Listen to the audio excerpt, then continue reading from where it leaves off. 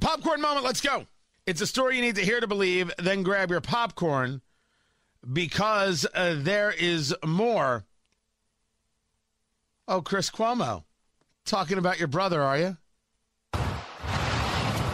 Before we wrap up tonight, there's one more thing I do want to say about me, my brother, my family, and you. First, thank you. Thank you for reaching out. I appreciate the concern and the support. I really do. My brother, as you know, resigned as governor of New York and will be stepping down next week. There are a lot of people feeling a lot of hurt and a lot of pain right now.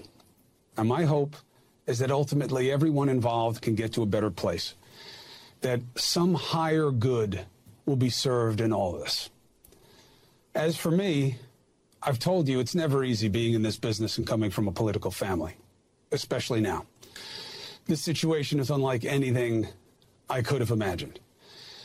And yet I know what matters at work and at home. Everyone knows you support your family. I know and appreciate that you get that.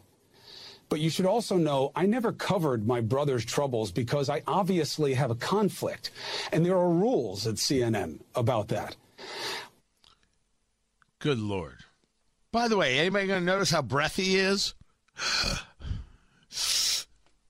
Is he doing it for effect? I don't know what's going on there.